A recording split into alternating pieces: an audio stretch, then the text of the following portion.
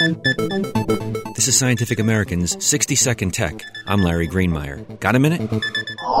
Your New Year's resolution to start recording every single thing you do, aka life logging, seemed like a fun idea.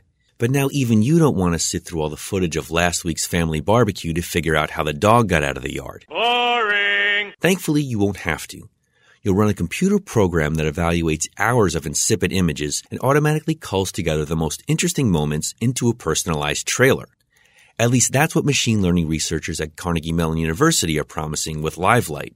It's an automated system for summarizing unedited video.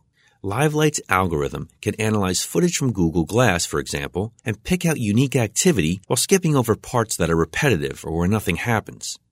The researchers see several uses, such as analyzing long stretches of video from surveillance and traffic cameras to find an intruder or the cause of an accident. It could also be an alternative to video search engines, something computer scientists have been working on for years without much success.